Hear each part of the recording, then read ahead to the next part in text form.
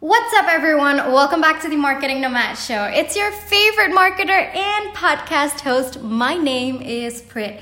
Welcome to episode number 83, where I'm going to be sharing 7 sales page essentials. Now, before we get into today's episode, I want to do a quick update about what's happening behind the scenes.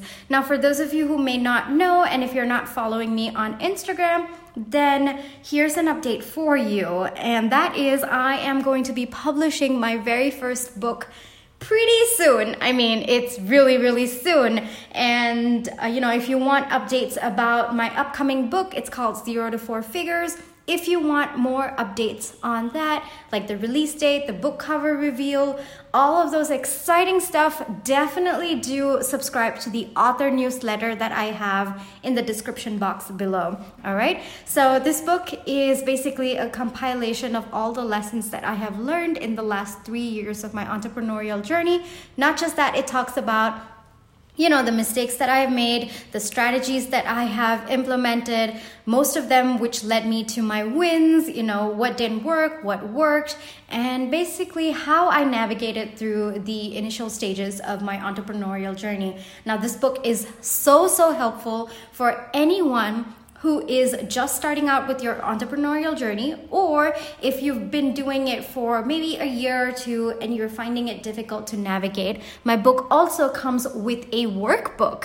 I know, to implement the lessons that I have personally used and the frameworks and the performance tools that have personally worked for my business. All of these learning tactics, these performance tools have been created by me. And of course, with the book comes a bonus workbook as well. Okay, so if you want all of those updates, okay, if you're listening to this in the future, maybe my book's already published by then, I'm going to put all of those links in the description box below. So make sure that you do check that out and subscribe to the author newsletter, okay? I've got amazing goodies and exclusive content just for my email subscribers. Alrighty, guys, thank you for listening. But yes, let's get into what you are here for, and that is 7 sales page essentials. Now, yes, I think we definitely do need to talk about why a sales page is important. And I think before that, I need to talk about what is the difference between a sales page and a landing page. So let's get into that. Now, a sales page basically just has one goal and one goal only, and that goal is to convince people to buy. Okay, your main objective of a sales page is just to make sure that you can get your sales conversion. However, a landing page only has one goal, yes, but that goal not necessarily is about sales. Okay, so that goal could be maybe you want to get more email subscribers, or maybe you want people to download your lead magnet. Whatever it may be, there is one goal on the landing page, yes, but that goal not necessarily is a sales goal. Okay, so that is the fundamental difference between a sales page and a landing page. So in this episode, we are only going to focus on a sales page and what are the essentials that is needed for a sales page. So let me reiterate. We're only going to go over sales page essentials, which means we are going to be focusing only on what a sales page needs to help you with sales conversion. All right.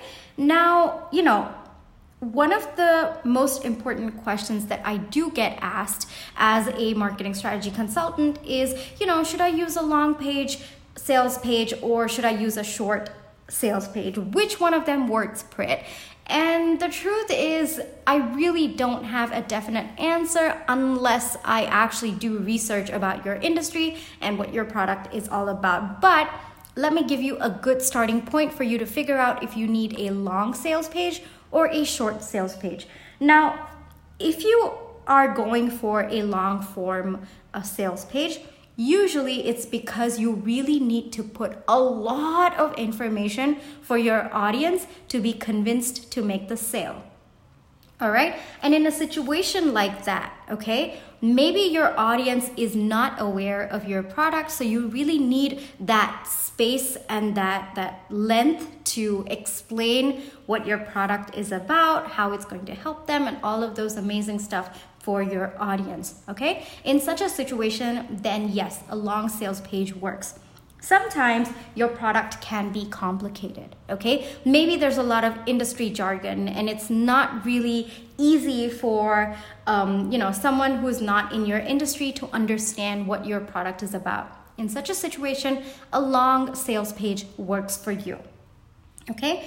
Other times, maybe your product is very expensive. So you need that length to actually convince your audience to make the purchase, because with high cost comes high risk, right? So if your audience is a lot more hesitant because of your high cost or even high risk for that matter, then you might want to consider having a long sales page.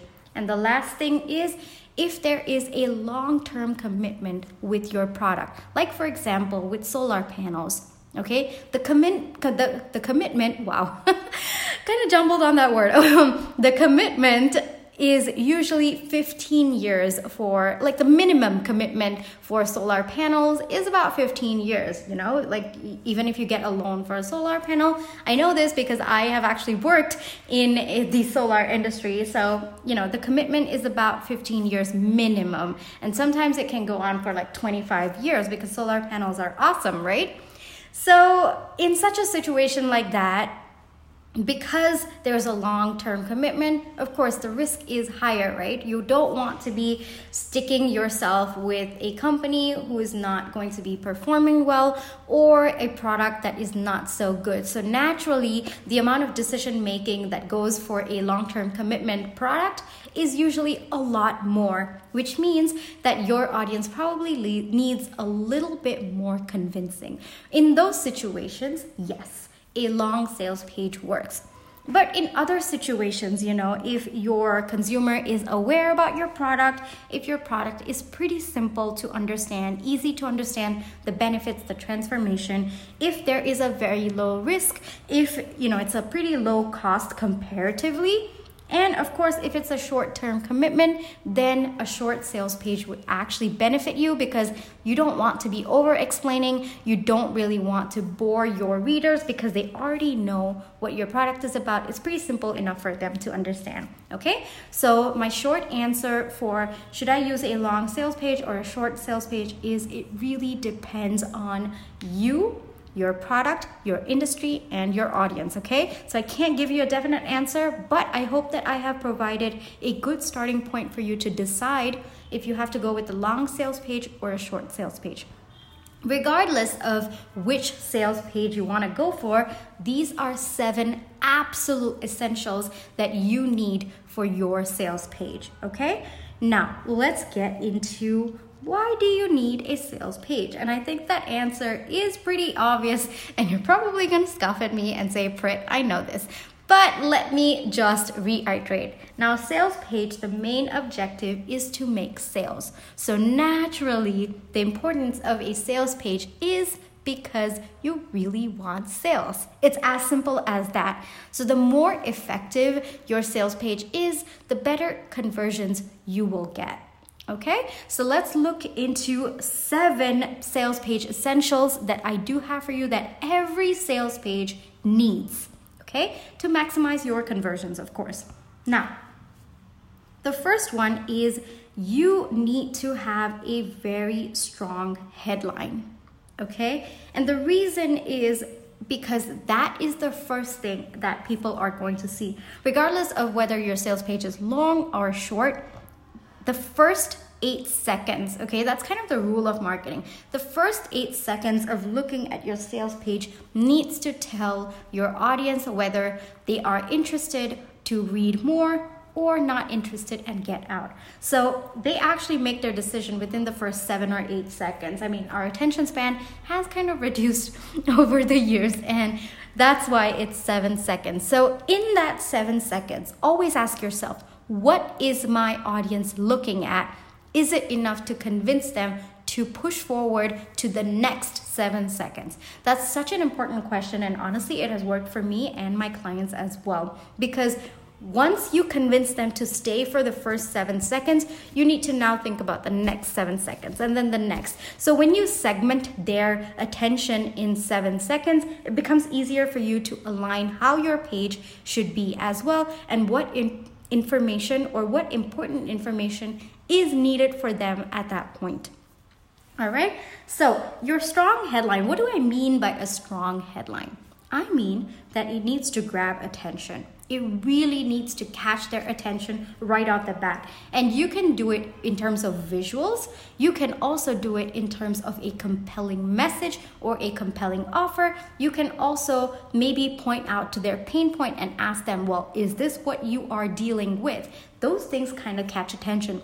So you can catch attention in different ways. You can have a strong headline in different ways. It really depends on you and your branding and how you want to go about it. Okay, I would honestly even experiment with different kinds of strong headlines. Maybe have one landing page for, maybe the visuals will be really attractive. Maybe you can send people there. You can kind of do an A/B testing. You can send another set of people to a different sales page where your headline is basically talking about the pain point, and figure out where you're getting most traffic, where, the bounce rate as well, check that out. And if people are staying longer, maybe that's a page that is working with your audience. So when it comes to sales pages, I honestly think testing is the best way to go about this, because there is no one way to do this. And not just that, you never know what your audience is looking for, what they're comfortable with. And as much research as you can do about this, it all really depends on the stage that your audience is. And testing usually is one of the easiest ways to understand your audience better. All right? Okay, so we talked about a strong headline, and that is point number 1 for you. Now let's go for point number 2, and this is something that I call who is it for and who is it not for. Now, the reason why I personally really like this in every sales page is because your audience does not want to think when they're on your sales page. Their main focus is seeing if your product is worth it for them and what are their next steps. Now, the more that you can think for your audience, the more information you feed to them so that there is less thinking on their end, the more comfortable they're going to be. I mean, who wants to think, right? It's a really complicated process, right? So the more information you give to them, the more they understand and comprehend better, and there is no gap in their understanding as well. Okay, so when you put who is it for and who is it not for, 1, you're doing the thinking for them, as I just said. Number 2, it avoids wrongful purchase as well. When you talk about who is this product not for, okay, you are letting your customers or your potential customers know that, hey, this product may not be for you. You need to check it out. And this honestly eliminates a lot of reviews where the customer says, this product is not what I expected. It's not helping me in the way that I want. And all of those kind of reviews and those testimonials, it really drastically reduces them, because on your sales page, you're already putting it out there. You're saying that, hey, this product may not be for you, and here are the people that it is not for, okay?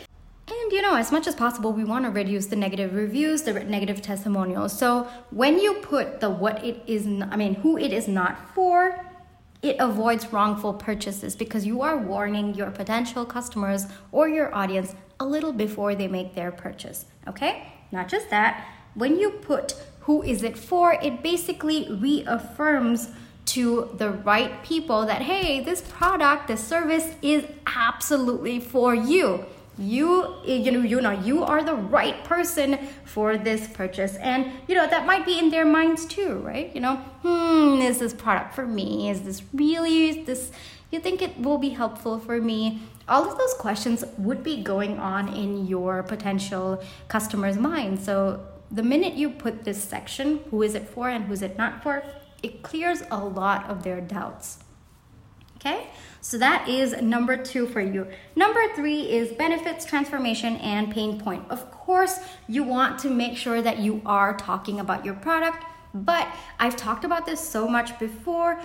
One of the best ways to talk about your product is to highlight the benefits, okay? Yes, you will have to talk about the features, that is important, but it is also important to help your customer understand how they can utilize that feature for their benefit, okay? So as much as features is important, it's also more so important for you to talk about the benefits of your product, because the more information you're putting out there, the less thinking happens on your customers' end, and the less thinking that happens on them, they feel comfortable because you're already doing all that entire thought process for them. It's quicker for them to make a decision, okay?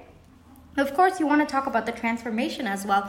What happens after they use your product or service? What is the outcome of using your product or service? Because the more you can talk about the transformation, the more they can visualize themselves being without their pain point, right? And you want them to visualize that because, again, that helps them come to the purchase decision a lot faster.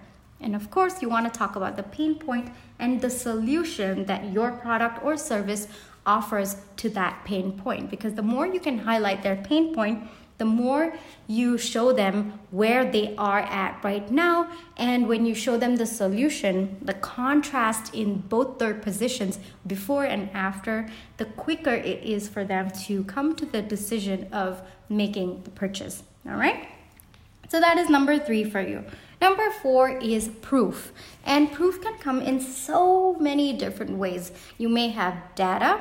You can also use testimonials of your customers. Now, this not necessarily is reviews that they leave online. It could be reviews that they have given you through your DMs, through emails. If you've had a customer, say it to you personally, you could just ask them if you could write it down, and if you have their permission to share it online as well.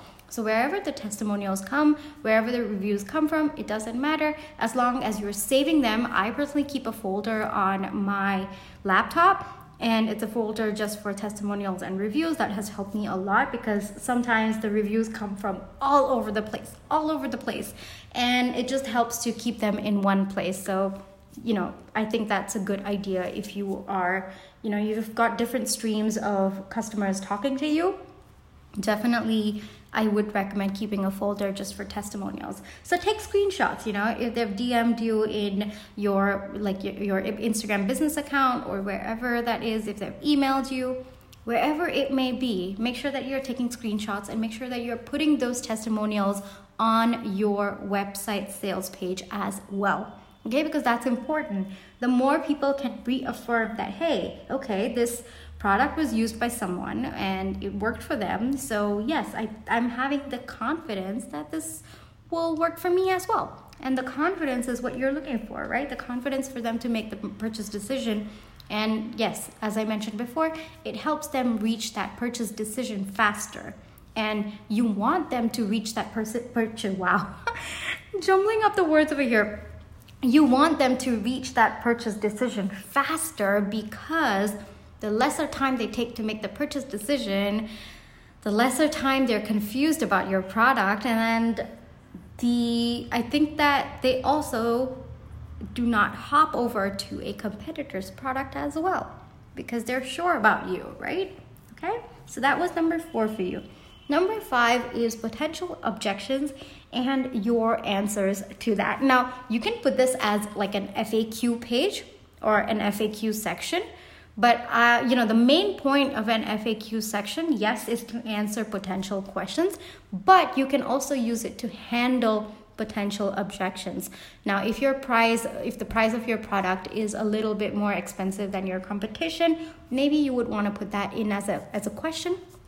Maybe you would want to talk about what differentiates your product from your competitors and what are the tangible and intangible benefits that outweighs what your competition can offer, okay? Now, you can put this as an FAQ, as I mentioned, but you can also just put it there as more of the benefits of the product, okay? So it kind of ties in with number 3, but you can do it any way you want. The most important thing is figure out what are the potential objections that you can get for your product or service And how do you want to creatively answer that or eliminate those objections? All right. Of course, that brings me to number 6, and put your contact information there as well. Make it easy for customers to reach out to you, because sometimes you may not always, eliminate every single possible objection in your objection handling section of the sales page, right? So in those situations, you want to make it easy for your potential customers to reach out to you. Not just that, if they find it easy to reach out to you before the purchase, they're going to feel secure that after the purchase, they can still reach out to you and you will care about them. And that is very, very important to potential customers as well. That's a subconscious thought that goes in their minds, because at the end of the day, they don't want to buy from a company that does not care about them, right? They want to know that they are cared for, their needs are going to be met, and if there's a potential problem with the product or service, that you will step in and you will help them out. So always put some sort of contact information or a contact form as well if you'd like, but make sure that it is easy for your customer to reach out to you, a potential customer to reach out to you on your sales page as well, right? Then we come to the last and probably one of the most important things, and that is your calls to action. Now, if you are using a long sales page, if your sales page is pretty long, I would recommend putting calls to action to purchase. Like every time you scroll the page, make sure that there is a calls to action button that you can see over there, that is bright, that is very distinct, that you can basically see that button even if you're standing a mile away. It needs to stand out, because as much as when it comes to a long sales page, yes, sometimes your potential customers may need all of that information, right? But sometimes you get repeat visitors, or sometimes your potential customers have already been prepped maybe by your blog posts or maybe somewhere else on your website or even your social media pages. So they're ready to make the purchase. You don't want them to scroll all the way down to hit that button to make the purchase, right? You want to make sure that at every stage of your sales page, you have a call to action button helping them make the purchase. So I would highly recommend this, and this is one of the most common mistakes I see with long sales page. With short sales page, because the page is so short, naturally within one scroll, you will have a call to action button. So I'm not worried about short sales pages. But on the other hand, when it comes to long sales page, I really, really recommend this. For every scroll that you may take, make sure that you have a call to action button over there, helping them make the purchase. Now, of course, you want your call to action button to stand out, or your calls to action button. However, one important thing that you have to know is keep it as simple as possible, and make sure that you are leveling up with the excitement of your customers, okay? Because they're making the purchase decision. It's a pretty big deal for them. You want to make sure that you mirror that excitement, you mirror their enthusiasm as well. So yes, as much as possible, keep your call to action button simple. It doesn't have to be complex, but at the same time, make sure that you are encouraging your potential customers to make that decision. You want to make sure that you are being warm and friendly and enthusiastic and encouraging as well. All right, so that brings me to the end of this podcast episode. Thank you so much for listening all the way up until here. If you need more help with your marketing, I do have a number of marketing services available right now, consultation services. I'm going to put the link below. Definitely do check out. I do have email marketing, social media marketing, content marketing, and even website marketing at this point as well. I also have my Power Hour strategy calls, which is basically 60 or 120 minutes of answering every and all marketing questions within the time frame of your choosing. I also am taking on long-term marketing consultation projects as well. So all of that information is below.